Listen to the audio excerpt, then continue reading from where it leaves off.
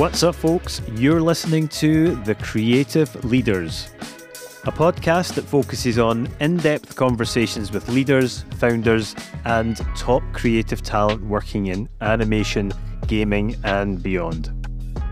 I'm Stephen Scott, founder and CEO at Big Mouth Audio, and each week I sit down with producers, leaders, and creatives from gaming, tech, audio, film, TV, and more to uncover their stories and bring you the lessons they've learned along the way.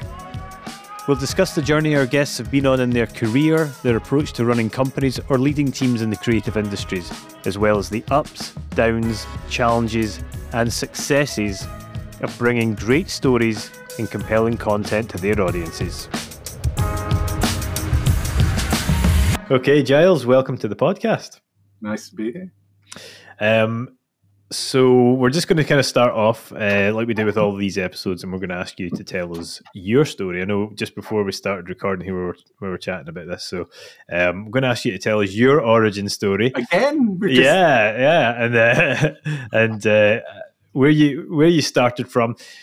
How, where did your interest and passion for music and sound come from, and how did you end up here?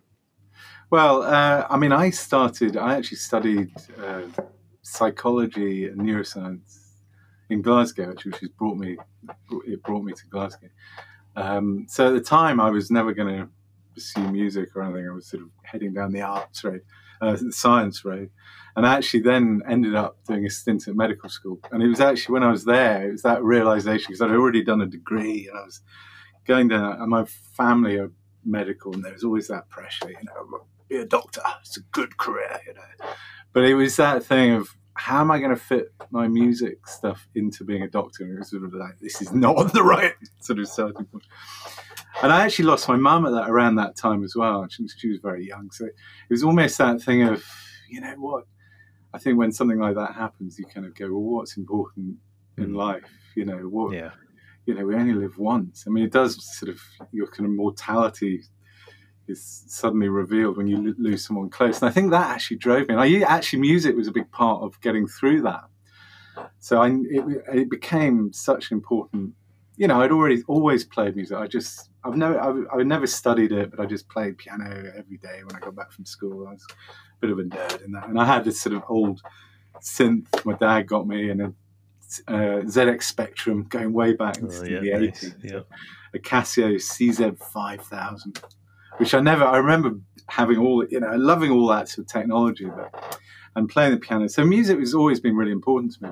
But yeah, I kind of reached that point where you make these life decisions, don't you? Which way do you go?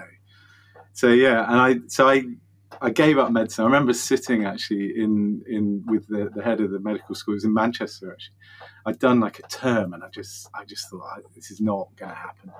So I told him that I'm doing music. At the time, I was doing a lot of stuff for theatre, and I said, I'm gonna do music with theatre and film, and I remember him saying, okay, just you go run off to the circus. And when I look back, I think, my God, what a thing to say, Yeah. So that actually, I think that drove me. I thought, sod you, I can make a good career out of this. And also leaving medicine, you're leaving a kind of a good sort of comfortable career and all the security and everything.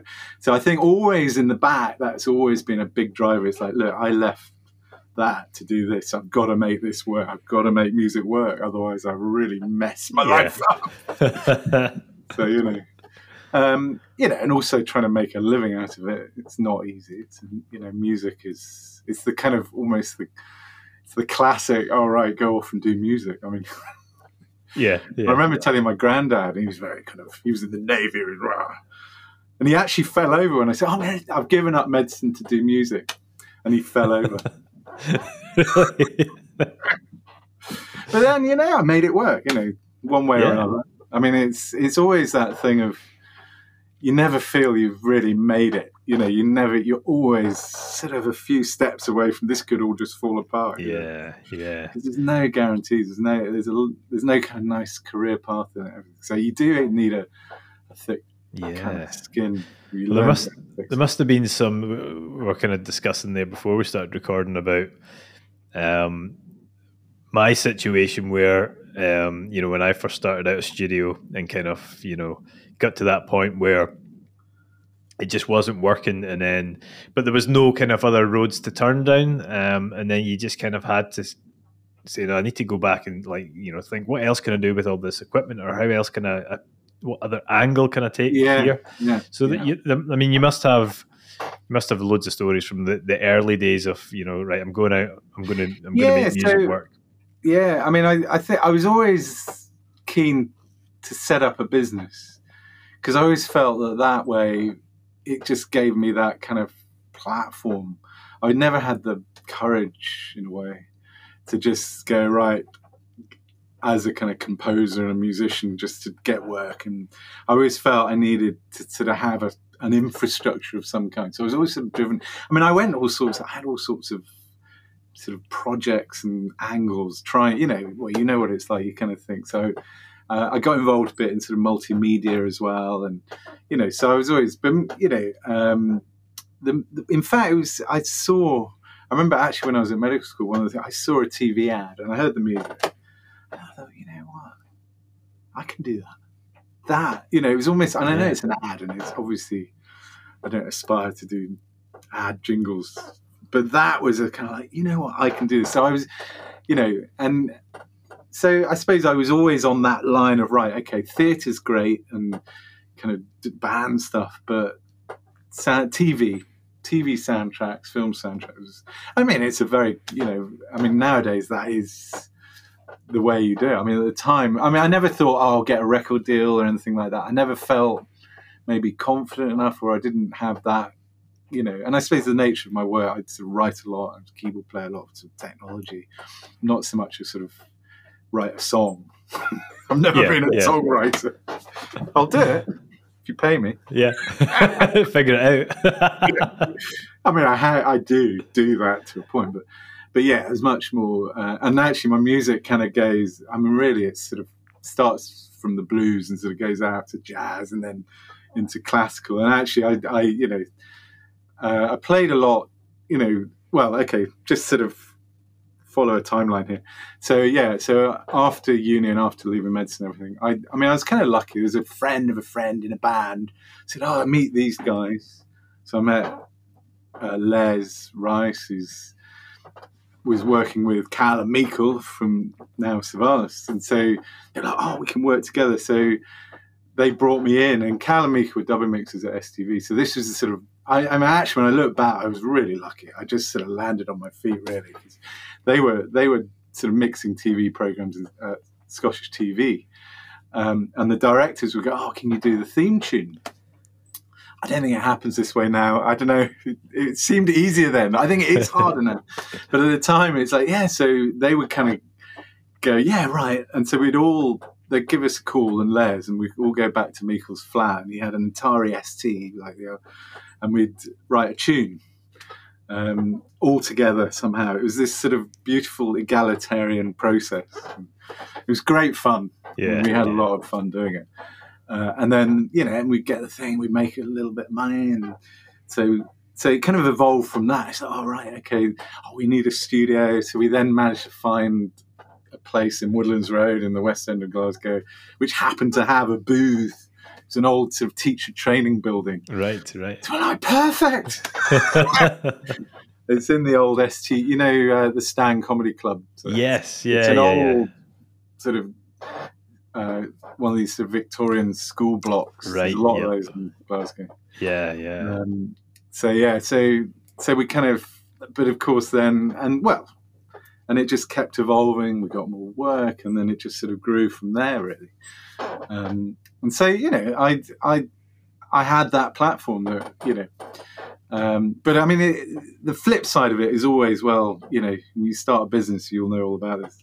You kind of create this thing that needs feeding. And so the more work you get, I need a bit more equipment.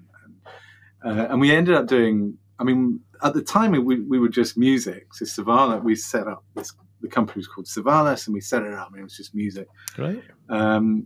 But because Cal and Meek were dubbing mixers as well, we thought, well, actually, if we get a bit of dubbing work, we can then, that will kind of help the cash flow, and we can do more music.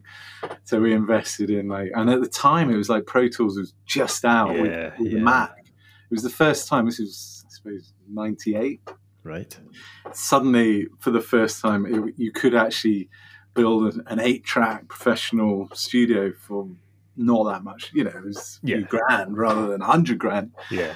And they were still working in STV on these literally 2-track reel-to-reels, and they had a room of 10 of them. And that, and they were like the size of massive fridges each. Yeah. I mean, it was just off the scale. When you think back, and they were still using that. I mean, they were a bit out of date at that time, but that was still the way they worked. Yeah, And it was splicing, and it was cutting with razor blades and stuff like that. So this was like so we were like that generation of probably the first wave of how technology just suddenly started to democratize everything. Yeah. And that was it. So we kind of then built another studio, and we put more money in. And of course, and actually, as the business evolved, obviously, music is very.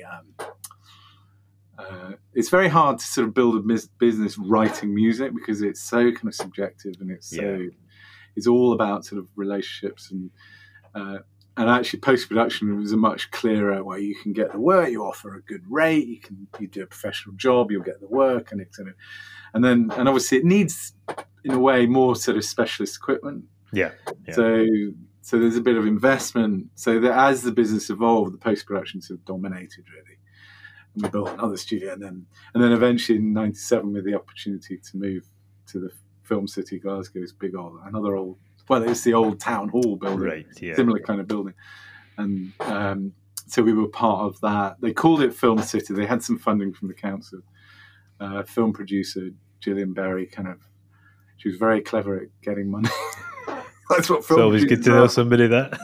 All about getting money. Yeah. So she kind of. It was based actually on Film Bayern, which is Film City Copenhagen. Right. Okay. The whole sort of Lars von Trier Dogma film kind of community there, and they built this thing called Film City Copenhagen, and it was an old army base. Right. And the idea was you had all the different elements. So you had post-production, you had filming studios, you had edit suites, you had costume, you had location, props, everything in this big kind of space. So when they did a film, because some of their films were very low budget but very profitable. I mean, they tended to make these edgy films. I mean, it's a few years ago now. I don't know what's happening recently. Lars von Trier is pretty mad. I think he made some... He makes pretty crazy films. But it was a very innovative idea that so all the profit, and they had a few hits, and they made a lot of money. Because if you're spending £1 million on a film, some of their films were like, 20, 30 million, something like, wow. So they bought all these companies and created them. So then the next film, they could just use their own facilities. Yeah. So that was the vision. And Gillian Berry did a lot of co-productions. David Mackenzie's part of that. Right, yeah. He's now in Hollywood, apparently, on the coast in a massive mansion. He's living the life. He's done really well. But and that was really the beginnings of our studio in Film City, and that was a big jump. So we had Dolby licenses, 7 studios and all that kind of stuff. So the business evolved. So that was sort of really, and I was sort of part of that. But so as time went on, in a way, we became more of a hardcore post-production business. And in some ways, eventually I left because I realized, I was sort of, the music became part of that. But so that was the sort of flip side of setting up the business, was it kind of, there's a risk it takes you away from what you actually want to do. And it's a constant dilemma. I think that, if there's a takeaway from that, it is a tricky balance between, setting up a business, do you end up just sort of working for the business, or do you end up pursuing what you want to do? It's always a sort of checks and balances. Yeah. So where are you at that point then? So you've kind of moved on from Savalas to go and focus on your composing career. How do you tackle that? Because we've spoken to a few composers in the past, and that same question of now that you're a composer and versus a business owner, but you're still a business owner, how do you approach that now in terms of focusing on doing what you want to do, but also, doing the marketing and doing the networking and doing the business side of things? And, I don't know if there's an answer to that, to be honest. I don't know if there is a good answer to that, but well, it's that classic solopreneur, isn't it? Yeah. I mean, in some ways, increasingly, do you need a business?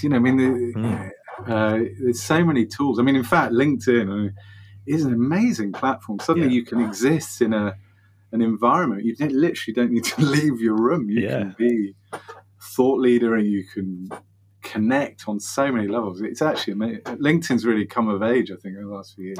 It has, yeah, especially for the creative industries. It's now, I think it's, people who are working in that space are now beginning to see the value of it. Yeah. For sure. Absolutely. And I mean, I think, Facebook is just, I hardly go on Facebook. You kind of realize how much. The problem with Facebook is always sort of mixed up with personal and business. And I felt when, if I got a job and I was sort of going, I did this, look at this, very delighted to have worked on this. There are definitely, you could feel it. There's an element of bragging in it because you're like, there's a lot of people. I mean, I felt that. I mean, there's people I know who've done amazing, people like Paul Leonard Morgan and stuff who I know. And he's out there, and he's the most prolific Facebook poster. I don't know, you probably really, right? Oh yeah. He's brilliant. I mean, he's a master of social media, but he's relentless. But I just switched him off because I realised that you see all these people go, I did this, and I did this, and I did this, and you're like, you know what? I don't want to know. Yeah, It's just making me feel terrible. So I actually, it's that. Maybe there's a lesson there. I think so. Yeah. I mean, I did the same thing. I started doing that a good while ago. I used to come into my office every morning, and the first thing I would do is check the trades and see if there's anything I could tweet. Just retweeting links to different articles, because I think that it's quite handy. It's an easy way of coming up. Yeah, it is. Yeah. But then I would always go on our competitors' websites. And just and their social media, and just keep it, and I see what's going on. And then I was just like, actually, I don't care, and this is not doing me any good, because it's the same kind of thing. It's everyone that we compete with is like 10, 20 years ahead of us, and it's like, we did this, we did that, and it makes you feel like shit. And then honestly, it's just like you don't need to, because then if you actually think about it, it's like, well, that makes sense, like. We're not there yet, and so it's just and that's the kind of a lot of one big thing is don't sort of compare. I mean, it's like a kind of golden rule, isn't it? As soon as you start comparing it, you suddenly stop. You start, you kind of end up down that road of, I want to be like them, and then you kind of you're right on the back foot as soon as you start thinking like that. That's right. You need to sort of do your own thing, and it's all about you as what's unique about you or your business, and not I'll do what they're doing, because how are you going to the classic. I mean, I've written so many business plans, I've done all the applications, and actually when I left, I was doing a lot of music. One of the reasons I left the company was actually my music work was really kind of going great guns. So I did particularly the Dead Island soundtrack. I did it was 2011.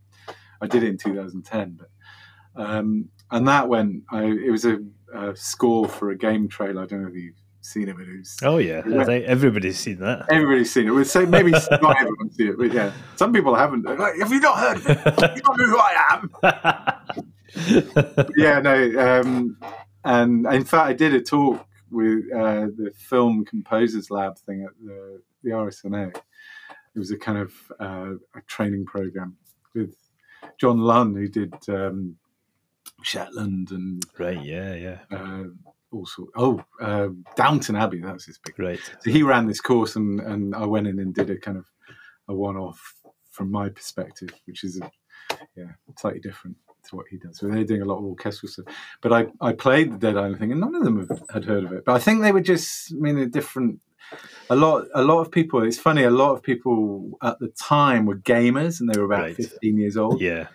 So we did a 10th anniversary version of it, and a lot of those same people are now like in their late 20s. Right. Yeah. Are like, oh, that it had a real effect. It was actually mind blowing. So the trailer itself went viral. It was for a game, a sort of average zombie game, Dead Island. But because the trailer went viral, it kind of lifted the game up to be AAA. Yeah. Because it was like the marketer's dream thing, where it just somehow it hit. I mean, it's an amazing film. Axis Animation produced it. They created it. It was all in reverse, and the music was very kind of slow, emotional, classical music. Very different to, at the time, game music. You'd think of as sort of heavy metal and I mean, it's changed now. Since then, games have become a lot more sophisticated and cinematic and emotional. Absolutely, yeah. I mean, the amazing thing about that trailer, as you said there, when it came out, it was almost the idea of really sort of playing on an emotional hook, wasn't it? With the innovation of the whole, like, playing it in reverse to then reveal, the emotional chord, I guess. Well, it's that classic juxtaposition. So I mean, music's one of the things. Whenever you talk about music, it's like, do you go with it or do you kind of go against it? So if you're using and going against it can actually can be very, very powerful. Classic. If you put some sort of really kind of high energy rock music with a chase scene, it kind of builds that energy.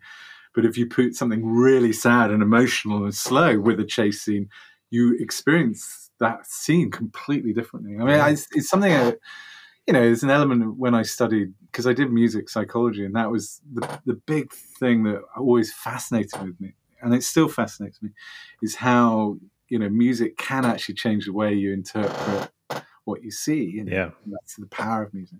So for this trailer, it was very much a sort of really kind of high octane, gruesome scene, and they just slowed it right down and put it in reverse, and the music's really emotional. So you're seeing this sort of brutality with beauty, and that juxtaposition just is so powerful, and it just and it's one of those things you don't know exactly what makes it work, but it just works. I mean, I've tried to do similar stuff, and nothing. It's like, what is it about that bit of music and those images? But the music's sort of taken a life of its own, really. It has, I mean, that's the amazing thing about it. It's not only is the trailer so groundbreaking at the time and memorable, but I think the music itself, as we've kind of discussed in the past, is so good on its own, and then it is that kind of combination of the two things. It's just magic, isn't it? Did they? So when Axis came to you with that, did they know what they had in terms of, like, we really think this is going to be something special? I mean, they had that idea, and they had a few kind of reference tracks. So I mean, they wanted something kind of emotive and classical. So I had the brief. I didn't come up with the idea of, let's try this type of music. That was, but it just sort of worked right from the start. I mean, the music itself is, I mean, I actually slowed. I did it a faster version, right? And it's very simple, and that's and I just played it to picture, and it just worked, and that was it. And it was just like, and it was that take, and that, it just worked. And then we slowed it, because I had all sorts of horror sounds and like, cut all that. No, we just want that. And I just did it with virtual strings and just, made the arrangements. And then it's a real hybrid bit of music. There's virtual violin, there's real violin, there's sort of cello. The piano is part virtual piano, and I use the bass notes of my actual piano that I recorded at home to sort of fill it out. Right. There's viola, there's a violin, viola, and cello, but a combination of virtual instruments and real instruments. So the whole thing's like a kind of a montage of, but at the end of the day, and that's what I love about doing this kind of work. you can do what you want really, as long as it works. Yeah. You know? Yeah. So it was a case of then layering everything up and layering it, and and getting that final mix that just worked. So Brilliant. but yeah, I mean, So, but it was afterwards. It was such a buzz because it just suddenly like, oh my god, it's suddenly all the newspapers around the world were doing articles on it.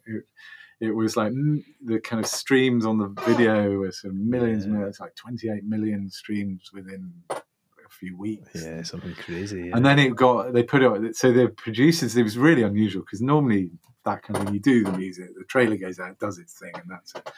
So with this, the game company Deep Silver said, "Let's get it on iTunes." And this was sort of early days of streaming. I mean, Spotify. I mean, maybe it existed, but you didn't even. It was all iTunes, and it was all downloads. So at that point, people didn't really stream music. So I mean, they did. It was sort of beginning, but.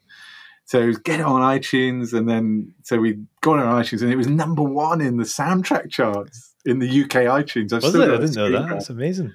Yeah, my brother actually took a screen grab. I've still got the picture. It's like, look, couldn't believe it. I was cool brother. Yeah. It was incredible. And so after that, did you then find your career kind of moving in a specific direction in terms of games, game trailers, or was it not so much? Yeah, I mean, I think it definitely kind of got me some recognition, which definitely sort of pushed things up a few notches. I mean, the truth is, I've been doing music all the way through since sort of '98, so I'd already done a lot of music. So and we'd done a lot of commercials. I mean, we did. But more kind of collectively between us, we did things like Taggart. We did 7 episodes of Taggart, and we did loads of TV theme tunes and all sorts. So it's not like it was suddenly like a change, but it did sort of shift things up a level. And at the time, I was doing a lot of stuff with Axis Animation. So we did the Sucker Punch prequel animation for that film. Yeah, not a great film apparently, but great prequel. So Axis did all these sort of slightly more abstract animations as a kind of prelude to the film, and a whole load of game trailers and cinematics around that time. Some quite big brands. But then I think as time's gone on, I've kind of ended up doing sort of a lot of factual stuff as well. I did the slow trains through Africa, Griffiths-Jones, and other sort of documentaries, a lot of factual stuff. And it sort of ended up being a kind of smorgasbord of different things. Yeah. But yeah, no, it's one of those things though. I mean, I've found this a few times when you have a kind of good period, it doesn't necessarily mean that's you. I think there's this sort of almost like a myth that, if you get there, that's you. Yeah. You're fine. You'll be busy for the rest of your life. Yeah, exactly. It's like you eventually go through into a room where you're approved and everybody will use you. Yeah, exactly. You don't get into that room. That room does not exist.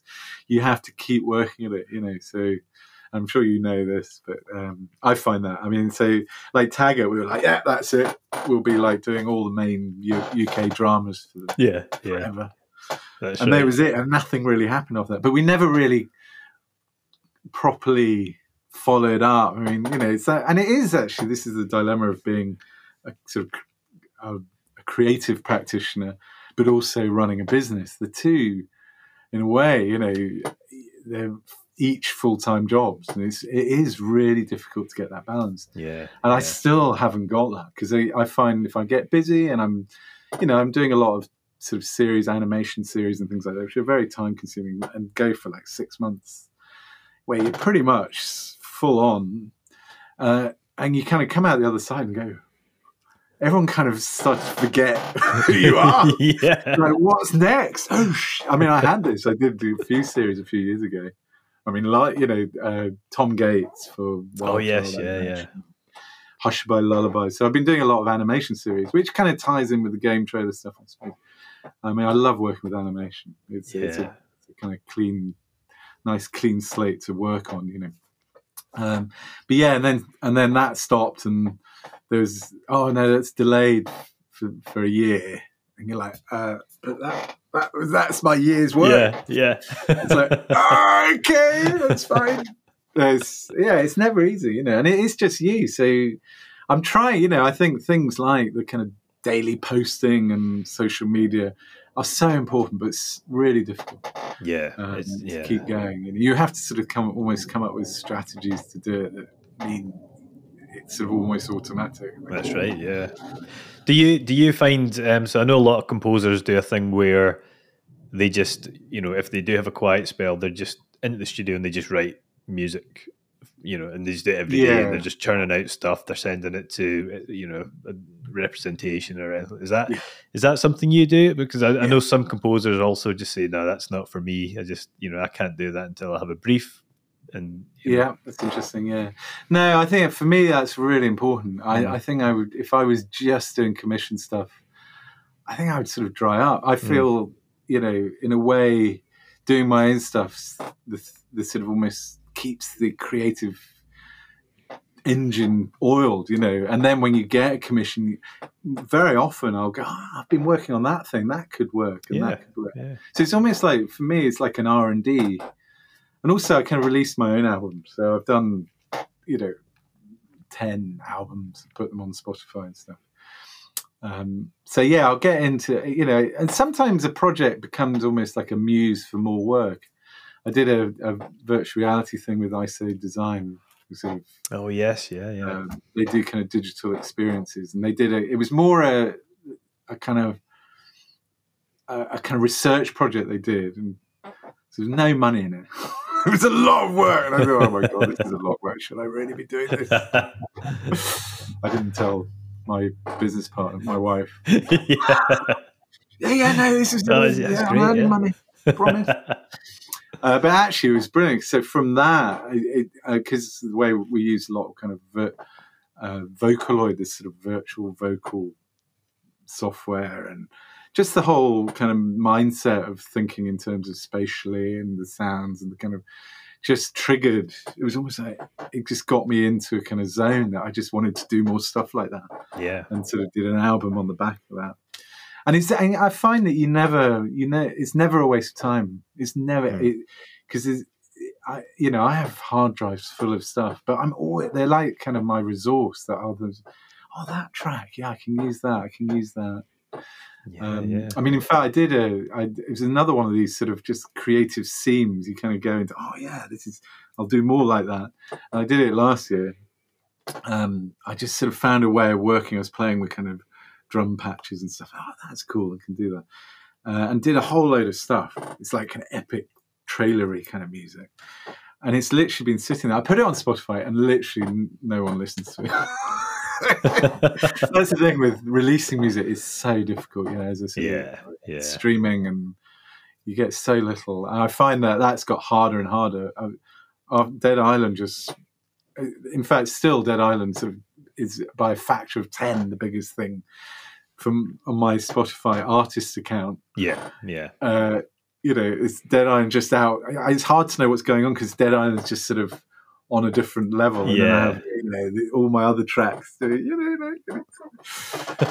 it's really hard to make. So I put this album of trailery stuff on Spotify. Nothing happened. And then a library, I sent it, just spoken to someone, and they said, send it. I said, there's this. And they said, brilliant, we want it. So I'm actually now, and I've ended up remixing it and adding some more tracks, and it's going to be in a production music library, which is probably where it belongs, to be honest. And that's actually I think as a composer you have to have lots of different streams of things going on. I think it's unless you really are back to back with commissions, and you have to just keep, and even the thing is, even commission stuff now, the budgets are so small. And a lot of it is dependent on the sort of royalties, and that's getting harder because the streaming platforms, the nature of streaming means the performing royalties, which is usually the kind of the bread and butter of a TV composer, they're so tiny. We spoke to Mick Cook. Do you know Mick Cook? Mick. So we spoke to him, and he was kind of saying a similar thing about how commissions every commission now is asking for full buyout, and there's no back end for the composers after that. And how much of a problem it is, because I guess as you're saying there, for a composer, so much of their livelihood then depends on that back end, those royalties. Yeah, I mean, I couldn't survive without royalties. I mean, I'm lucky. I've done, in a way, probably, a big chunk of my royalties come from stuff I did 10 years ago. Yeah. Because at the time they went straight onto TV, and because now they're on YouTube now, but because they're quite old, they've built up a big. I mean, like Willie and Tig, I did CBeebies show. I mean, the budget was ridiculously low for it. But I mean, to be honest, if you add up the royalties I've got from that, I mean, the budget's irrelevant. It's and that really pays off. But now it is different, because I mean, I've just done a thing for Sky Kids, the Tom Gates series, and there's virtually nothing, because it was just streaming. Yeah, it was just on their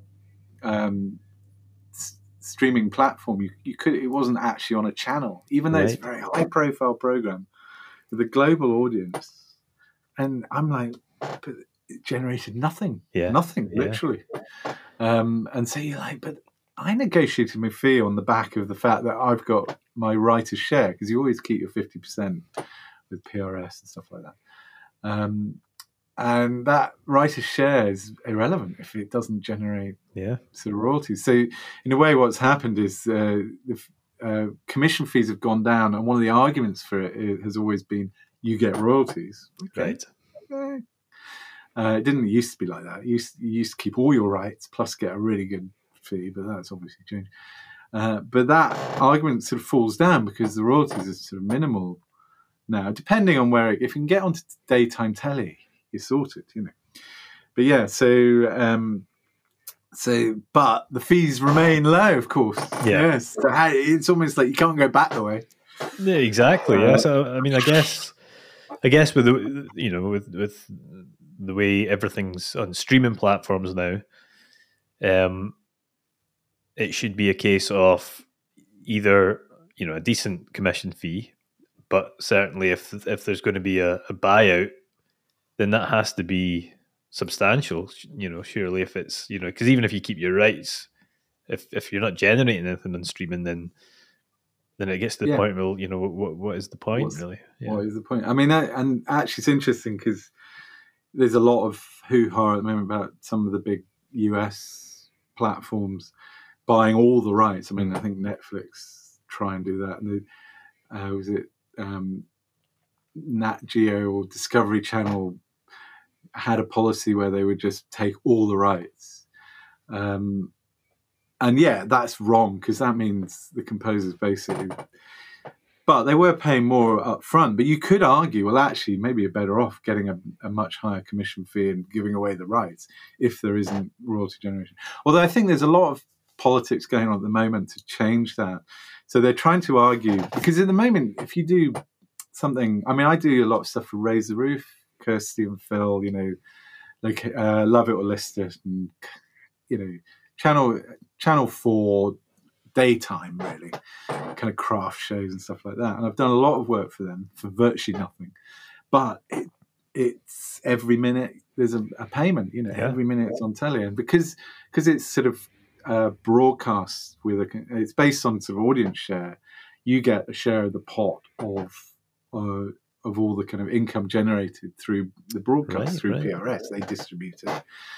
And you do much better on daytime telly than even probably at some kind of super high-profile, high-end drama on Netflix that's kind of just exploding. You'll get more for your craft show on Channel 4 after the news at lunchtime. I mean, so there's something very out of kilter with the whole system. Yeah. So I think Sorry, go ahead. No, I was just going to say the argument is, because the broadcast royalties are based on audience share, streaming royalties should also be based on audience share, but it's not. I don't know quite how the hell they work it out, but it's...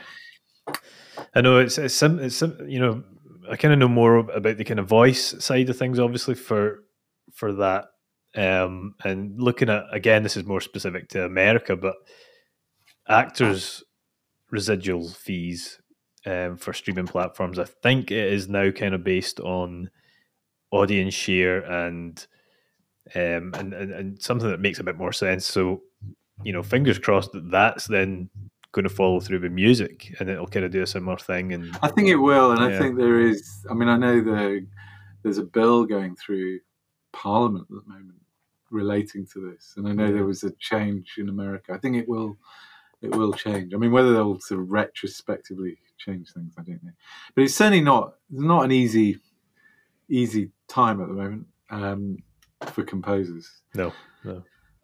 And I think the other side of it is there's so much stuff out there. You're kind of competing with everyone and anyone. I mean, anyone can create. When we started, you did need quite a lot of kit, to get sort of professional quality. Now, literally, you need nothing. You need a computer, you need a phone. Probably. Yeah. And in fact, that's just accelerating with AI and everything else. And there's so much stuff out there. I mean, there's still good music is good music, and you still need talent and ability beyond just there's a plugin I can press play and it will just do it for me. So there's always that. But I mean, but you are competing massively, and some of these kind of music license platforms that on a subscription, $20 a month, you can use anything you want. I mean, it just kills things for composers because they get just so little. So you're competing with that, where I could actually get a license for £100 for my global TV ad on this platform. How do you compete? Exactly. So I know it's an interesting one. I mean, it's kind of going back to what you said earlier. In terms of selling your uniqueness and your authenticity and relationships, I guess, must be it must be so key, because I suppose it depends on the production, but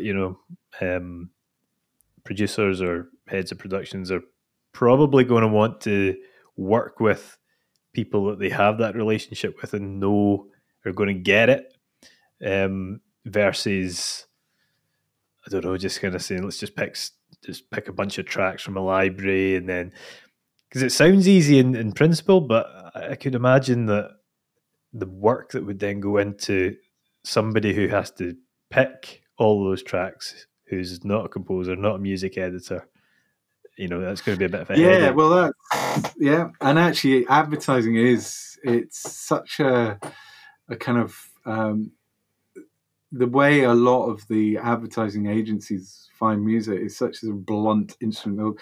Because I have a couple of sort of sync agents I work with, so they'll come to me and say, "Look, we're pitching for an ad.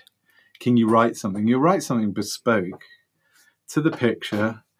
And then you kind of slowly the more you kind of learn about what's actually going on, they're one company.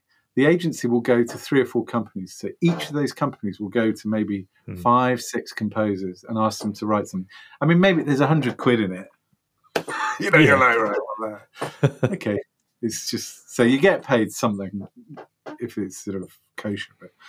And then, so the agency are kind of now, they've got 60 tracks, bespoke tracks that have been written for this ad.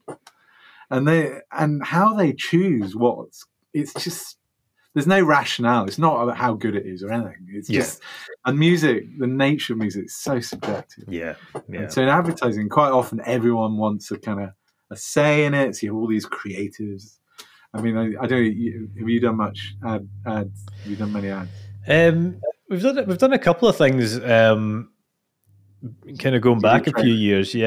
So we did, I mean, we don't do a lot of music, but when we have done, I'm trying to think, we did some stuff for like Famous Grouse ads with the Leith agency. Oh yeah, you did that. Yeah. What else have we done music on? But even not just music, but just I remember at Savalas when you're doing a final mix. I mean, maybe it's probably changed now. Actually, this is at a time. There was a period where the producer and director would always come in and sit in the studio, all for every minute of that was expected. And now that is so rare, you know. Well, it's one of those funny ones. I mean, generally speaking, we don't take on kind of ad work. We're kind of very sort of specific to games, and longer form animation.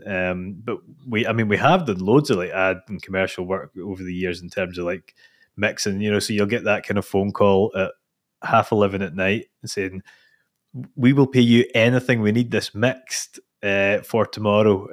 Right. And it's like, you know, a 20-second spot for something, and it's like, yeah.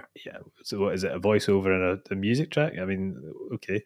But then, you know, what I always love is the stories about the voice records and the voice sessions for ads, because I don't know if you ever watch like clips of like Toast of London, and you know, when he's in the voice booth and stuff, it is exactly like that. Okay. I mean, I mean, but when going way back when I kind of started out, and I had my tiny little voiceover studio, you know, we used to do like, you know, corporates and sort of local ads and stuff. And, you know, the actor would come in, and then, you know, a producer from the agency would come down and would record the line about 100 times. You know, it was like one line. And then they'd say, okay, I think that's good. Cut it together, you know, from like 10 different takes. Okay, I just need to phone my boss and play them this down the phone, or like email them it. Okay, good, they've got it. Okay, we just need to then send that to the client. It's like, come on, just record it 3 times and it'll be fine. Yeah, exactly. Oh, I know. So yeah, it's a strange world, but kind of let's kind of going on this back on a more positive flip then. So let's when you do win a commission, can you talk us through your creative process, you know, when you start a new project? Yeah, well, I mean, obviously every project's very, very different. So I think, I mean, generally, the one thing I always find, some directors really know exactly what they want, and they're very specific, and others are just like, I trust you, I know what you do your thing. And so you definitely get two kind of, there's two sides, that's the sort of black and white, you know, the do your thing or this is what I want. And so, and it really, that's where it starts. So, I mean, quite often I find a reference track is really useful, because generally directors and producers aren't necessarily that musical, and talking about music is really difficult. I mean, you know, describing music, and almost every single project I do, there will be a point where the director says, I don't really know how to say this. Yeah. And come out, and quite often you end up with all sorts of sort of contradictions in the brief. You know, it's like upbeat but chilled out, but kind of, I want it kind of really high energy but kind of mellow, and you know, you often get that. You're like, read between the lines. And then you get some who come up with all sorts of fancy words about music. You think you're just blagging it, because I don't know what you're talking about. You know? So yeah, so a reference track, often if someone goes, right, we want something. I mean, it depends as well. Is it going to be a long form soundtrack for a series, for example, or is it, you know, an ad or a kind of theme tune or something like that, or a cinematic or something? So so usually, yeah, you get some kind of reference music, and you go, right, that's kind of thing, and instantly you get that. You kind of go, right, I know the kind of thing. I know where we're at. And I, you know, sometimes you can get involved too early in a project. I find, you know, often I'll kind of, you know, it's still early ideas, but you'll start doing stuff, and you can end up wasting so much time. You kind of do bits here, bits there. And I always find that if you have too much time, it can then become stale before you even start. Yeah. And often it's just that freshness. So yeah, you don't want to get in too early. But I mean, I find, I prefer if the director's like, I love what you do your thing, and quite often you'll have, you know, we want it. I mean, like, well, the thing you did, what was it called? What's the animation? God, the you mixed. Oh, was it the films, the Monster High? The short. I did. Oh, the one you did, yeah. Widdershins? Widdershins. Yeah. Sorry, that was a good one. Yeah, so that was a really nice example of, it's a very specific world. It's sort of animation, and it's kind of like slightly steampunk Victorian, but kind of sort of really old-fashioned, but kind of fresh and sort of slightly jazz, So you have all these sort of jazz, right. So I did with that. I kind of did a whole track, and I just wrote with no picture at all. I just wrote some music. And that became the kind of kernel. I did, and quite often you'll do something that's wrong when you do another thing. And it was a bit too, as soon as you start writing music, you then often, the person actually starts to say what they really want because they're hearing what they don't want. Yeah. And often it's what you don't want. So they'll hear a bit of music and go, definitely not like that, much more like this. And suddenly you're like talking. So when you have this sort of blank, a kind of blank page at the start of the conversation, quite often you're just like, who knows? The other thing is I usually will send a whole load of tracks I've done in that vein. I mean, I've got enough stuff that I cover most things. Jack of all trades. No, I think that's actually an incredible takeaway. I think it's because I've never thought of it from that point of view because it's kind of it's similar in voice production and voice casting. I always say to our clients, we'll always be able to find the right actor for this role because they're out there somewhere. We just won't necessarily do it on the first go. I've never thought about it in terms of music because it is so subjective, and it is that classic sort of line of, the client don't know what they want till they hear it. But it's quite an interesting way to approach a project and almost say, okay, we're going to get started. I'm going to send you stuff that you don't want.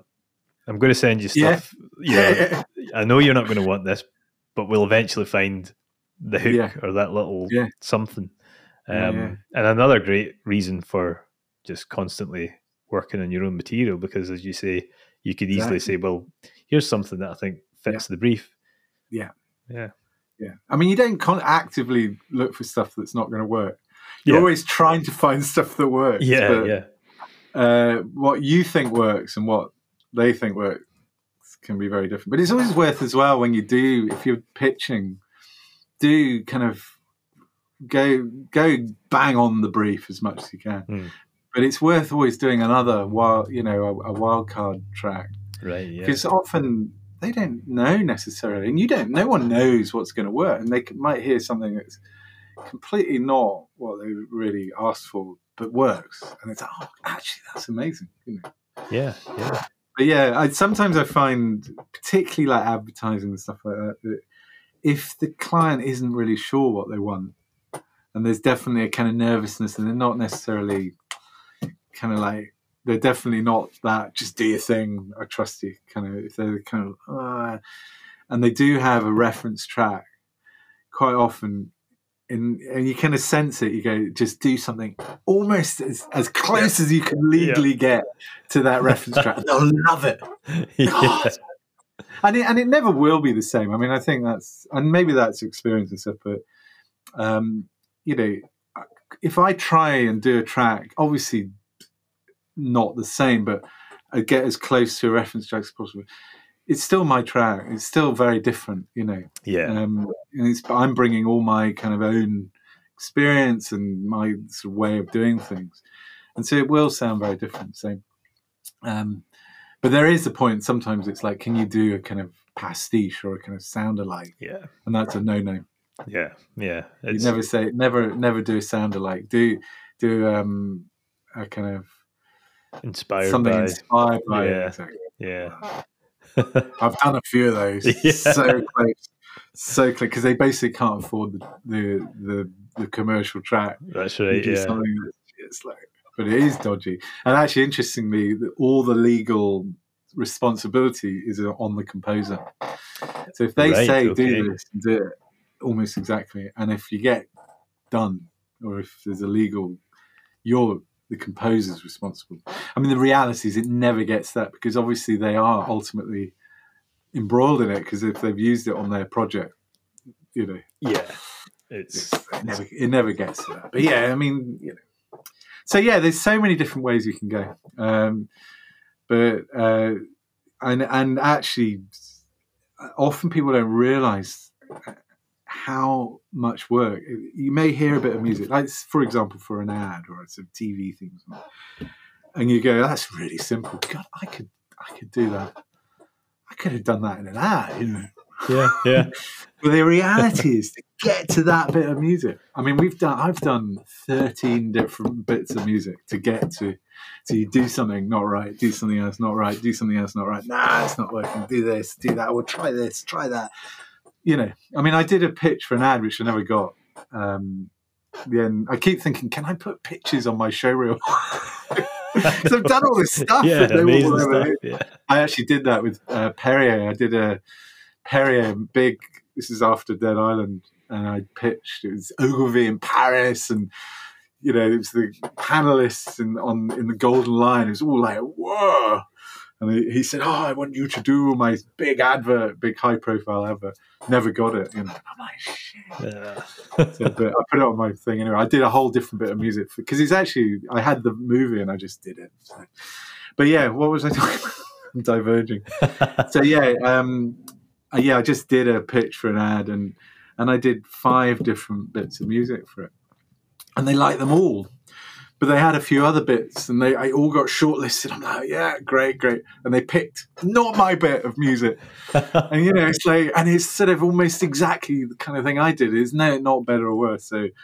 So yeah, pitching can be tough. I hate pitching. Yeah. But you have to do it. Yeah. Pitching's I know it's a necessary evil. Because you're always thinking, but if you actually work with me, if you go, right, I want to work with you, we'll find it and we'll do amazing work. And it's like, I know, I always find it strange, you know, if there was one thing where you should take that approach, it would be music, because it is so subjective. It's like, just work with the composer. Don't worry about, don't go out to 60 composers and just wait for the idea to land in your lap. You know, just maybe work with the person, you know, get to know the person first, and then.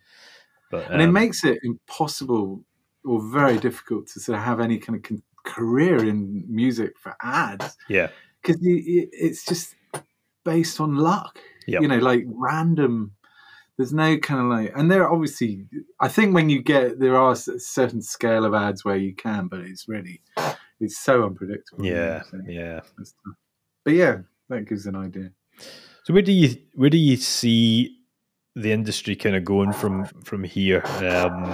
I know that you've been doing a lot of stuff, around, like you mentioned, with ISO design around sort of spatial audio and kind of 360 sound. Obviously, there's this crazy AI music stuff popping up now. Where do you kind of, what are your ambitions? You know, where do you kind of want to go next, and where do you see? I must say, I love it. I mean, I'm always into gadgets and technology. I don't necessarily know how it works. Yeah, but I love tools like the. I mean, I've got into my modular synths, and I love expressive keyboards and mix. I've been mixing quite a lot in ambisonics, using VR headsets and things like that. So I think where it's going, well, AI, I'm more worried than I was. A couple of years ago, I thought, I have nothing to fear. I mean, AI music was like general MIDI, you know, and it was like, no problem. And I've listened to a few things recently and thought, oh, actually, that's all right. But it's exactly the same issue with visuals, with pictures and Mid-Journey. Yeah. You know, I think there is. Personally, I think take the positive view because it's here to stay. Mm-hmm. So I think embrace AI. I think in many ways, it almost sort of treat it as like something that can augment ourselves as creative practitioners and enable us to do stuff that we couldn't have even imagined before that, you know. Yeah. I mean, already I've kind of like with the visual side, you know, I've made a few kind of, you know, used imagery as inspiration for music. So I can just sort of create a movie for my music or a music video just like that. And it's really creative in that way. Yeah, yeah. And it's same, I mean, AI is, I mean, as you know, like a whole load of sort of audio plugins use AI. I mean, I use it, to be honest, it enables me to sort of mix and master in a way that I couldn't have got away with it before. But now, you know, I can a lot of these plugins will kind of analyze the music, suggest where you can EQ and compression and do things, and then you can send it on, upload it to a mastering platform, comes back. Yeah, okay, it's never going to be as good as a kind of a brilliant sort of human sort of engineer. You're always going to, and I think that's the point. It's never going to be human, is it? Yeah. AI is a sort of summary. It's like a kind of an average of what humanity has achieved up to now, but it's not. The whole point with creativity is it's breaking the new. It's sort of trying to kind of, see sort of bring in the whole kind of human condition into the work in a way that AI just isn't doing that. It's just sort of summarizing what's already happened. Yeah, exactly. But no, I think got to look at it positively, and I think what it may do is automate a lot of stuff that's more kind of like kind of clerical and sort of technical, and maybe that will free us up to just be creative. Yeah. But obviously, there is going to be. I think there inevitably will be a period where maybe the jobs will start to dry up a bit, but then new things will happen. So I think it's a point of change rather than. But in terms of the spatial stuff, I think that's really exciting. I mean, you're in that world as well, Yeah. And actually, it's one thing I found with the post-production, TV, film post-production.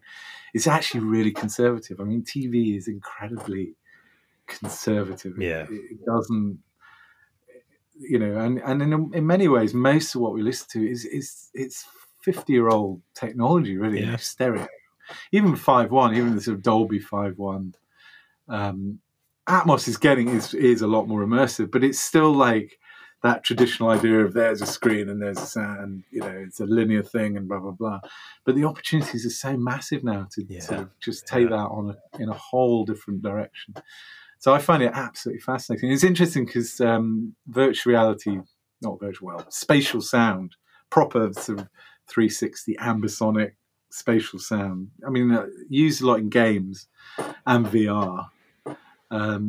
It is challenging from a sound point of view because often music, I mean, we have Dolby Atmos as a sort of format in iTunes now, but actually, you talk to any kind of music producer, they're like, stereo just sounds better. It's the way we listen to music and the way you can sort of produce it. There's nothing. It's a different thing, a decent stereo mix. You can, and even just practically, you can then process that mix and getting it sounding really punchy and it's a really kind of a kind of solid sound. Whereas as soon as you kind of spread it out, you've got all sorts of other factors. And if it's coming in all directions, it's too much. It's overwhelming, particularly soundtrack stuff. We found doing.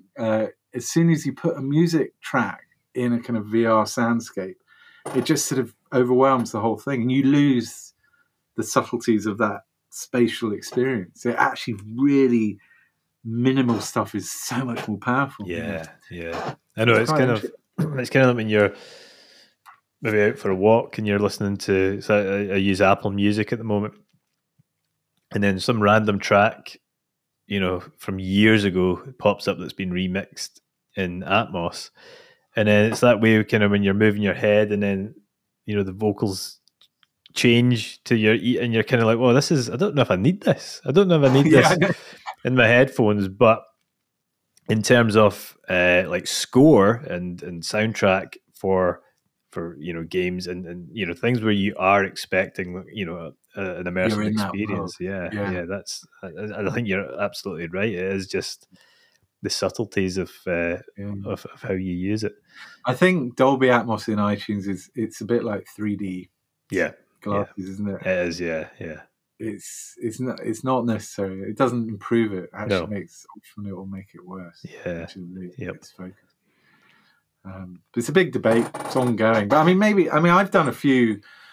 I did a sort of ambient album for kind of relaxing That was my lockdown album. Yeah. Everyone's got a lockdown album or a lockdown book. Yeah. and usually pretty chilled out. But yeah, so it's, and I just got I used DVR sort of spatial plugin setup. So I had like all these sounds going around your head, around your head, round and round. And it actually, it kind of worked for that because it just sort of, you ended up in that space. But it was, and I think it does work for that ambient, immersive sort of sound bath, which is relaxing, and that works. Yeah. But yeah, I mean, but it's like what? Yeah, it is still a bit like, oh, we'll have that spinning around your head. Yeah. Wow. Well, I think where it does work quite nicely. I've been listening to more fiction podcasts. Okay, yeah. Obviously, our sort of history of dabbling in that space with Once Upon a Time in Zombieville. But a lot of games studios and games IP holders are now coming out with fiction podcasts. I don't know if you're a gamer, but if you saw the Callisto Protocol that came out, I think just a couple of months ago, big huge AAA title. And what they did was the game, yeah. But what they did was they brought out, I think it was a 10-part fiction podcast series in the run up to the launch of the game, which was kind of like a prequel to the story of the game. And Ubisoft are doing loads of stuff in partnership with Audible, with like Assassin's Creed and again, fiction podcasts, fiction audio books with multicast actors, scores, and they're kind of prequels to games coming out. Sometimes they're prequels, sometimes they're just brand extensions, just new stories. And I know that other games companies are looking at this, and obviously there's places like Q Code. Getting into that sounds like perfect for you guys. Yeah, well, we're really interested in that space. I mean, for us, it kind of started out with fiction podcasts for kids.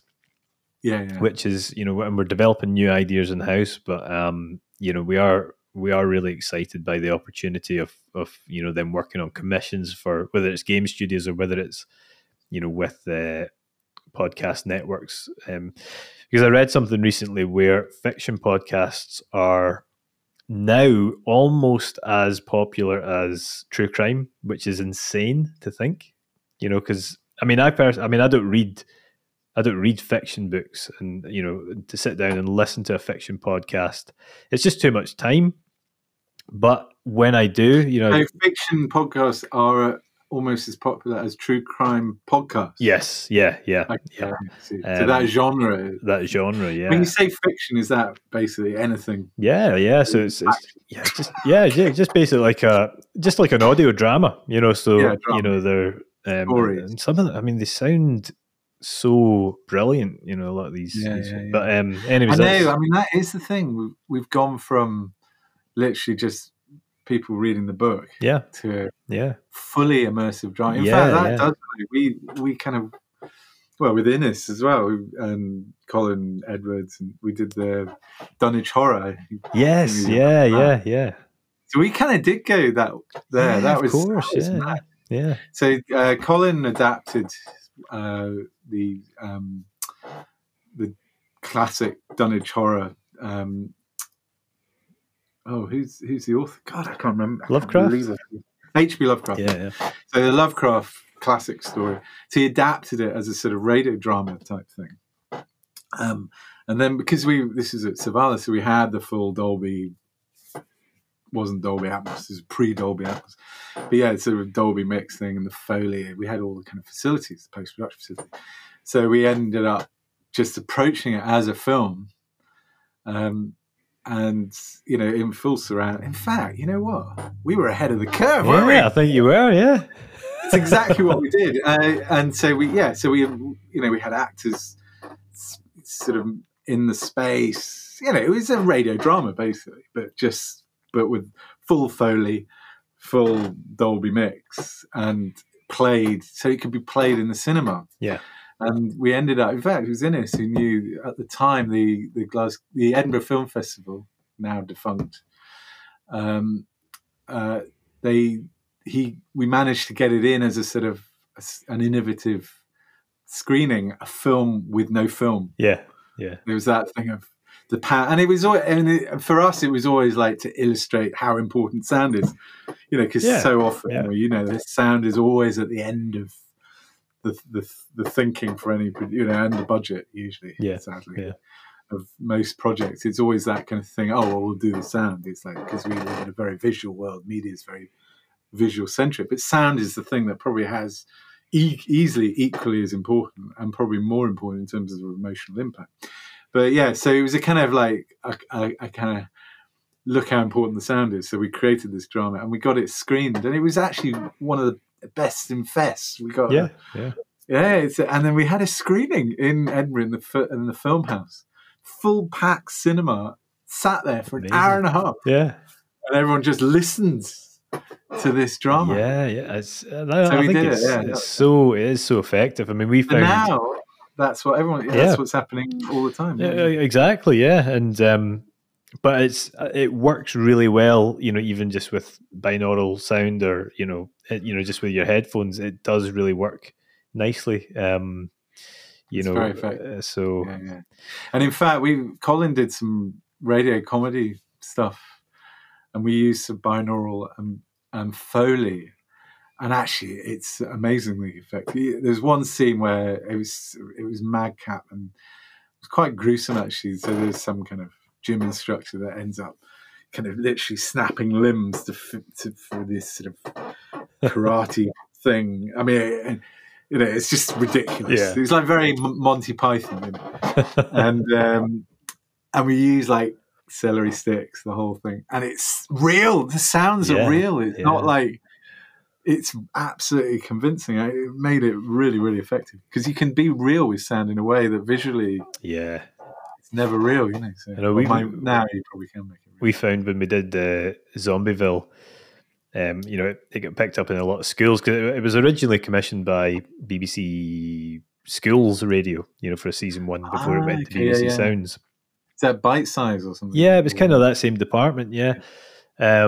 And so it got used in a lot of schools across the UK, and they'd use it, for like listening exercises and art. So the kids would listen to an episode, and they would then draw, their favorite scene, or what do you think the character looks like? Because we gave nothing away, we didn't tell.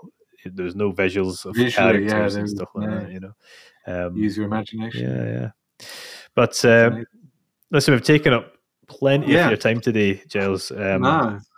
We always finish these podcasts with a question that is, if you could be remembered for one thing, what would that be? And that can either be career or personal.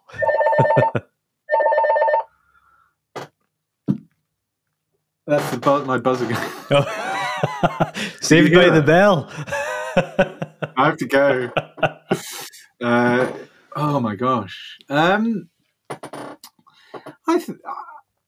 So if I could be remembered for one thing, what would that be? Yeah, I think it would be music. I think in a way, it's probably. I mean, I know it sounds. I'm not that old, but you think of your legacy, and I think what's wonderful about creating music that really affects people is. It's going to be there forever, and it will be there when you're gone. And I think that actually is a really nice thing. And it's probably the one thing that always sort of has kept me going with music is the power of music, and how what a privilege it is to be able to really affect people emotionally and really kind of change people's lives. And I know Dead Island, the comments I've had, we redid it. We did a 10th anniversary and version of it, and a lot of people who listened to the original kind of watched it. And some of the comments, you realise that bit of music actually changed people's lives. People actually determined their careers. I mean, there was someone who became a piano teacher. There's a lot of people who've used it at funerals and things like that. You think, my God, this is right at the heart of the human condition. Yeah. So I mean, for me, that's. Maybe that bit of music. I mean, I've got lots of music, but my music, if that's my legacy, really. Yeah. And that's, you know, if I'm going to be remembered for anything, I don't think I want to be remembered for making a bit of money on something, or that brilliant business plan I wrote, or exactly. The practical stuff. Yeah. Although having 3 children, well, you've got kids, that's up there. Yeah. Better put They'll never make me forget that. I'll never forget that. No one will ever forget that. No, I mean, I think that's a great way to end it. And I mean, I think there's probably, you know, thousands of composers out there who would be desperate to have a piece of music like, you know, the Dead Island trailer at one point in their career, you know. So yeah, I think that's an incredible achievement. Yeah. Thanks again, Giles. This has been an absolute pleasure to talk to you. Brilliant. And thank you for asking. Yeah, no problem. And we must try and get you into the studio at some point soon, and show you I might give you a shout. I keep thinking, I must ask you about something, and there's something else, and for another day. Yeah, I'll give you an email. But yeah, no, it's been a real pleasure. I really enjoyed it. Brilliant. Thank you. Good luck with it. Okay, thanks.